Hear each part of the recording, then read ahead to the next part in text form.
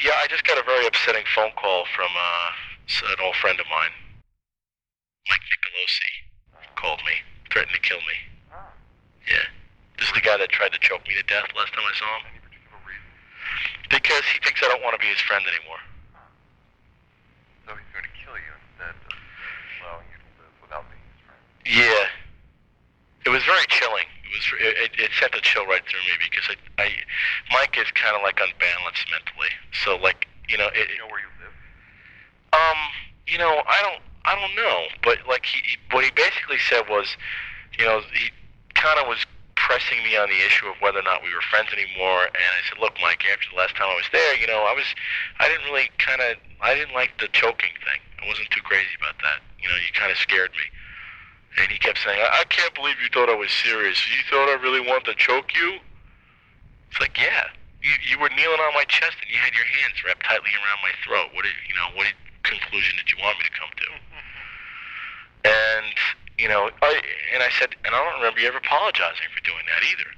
And then he said, oh, I apologize. Of course I apologize as soon as it happened.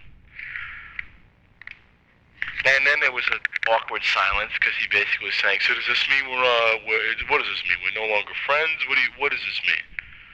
I said, Mike, I don't know what to tell you. I mean, I don't like being treated that way, and so then he said, well, you don't have to worry about me choking you because next time I see you, I'm just going to kill you.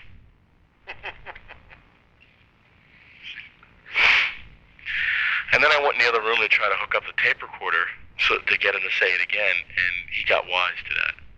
He said, what, are you tape recording me now?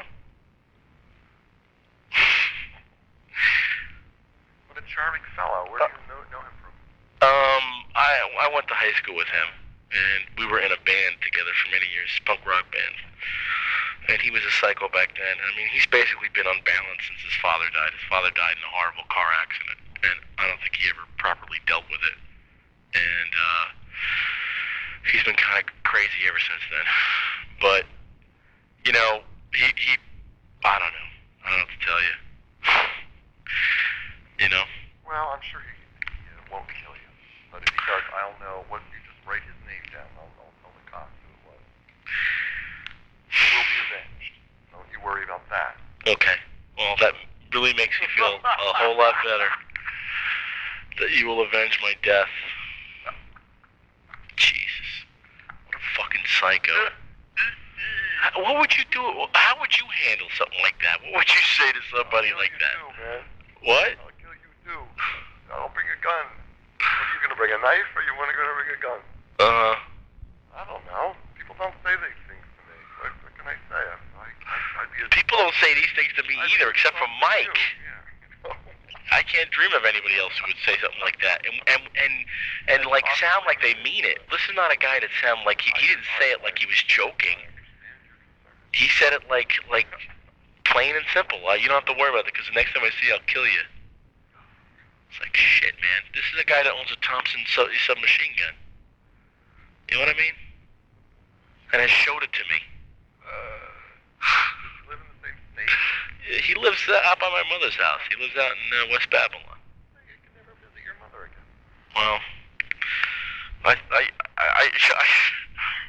hadn't thought of that. That's an unintended benefit.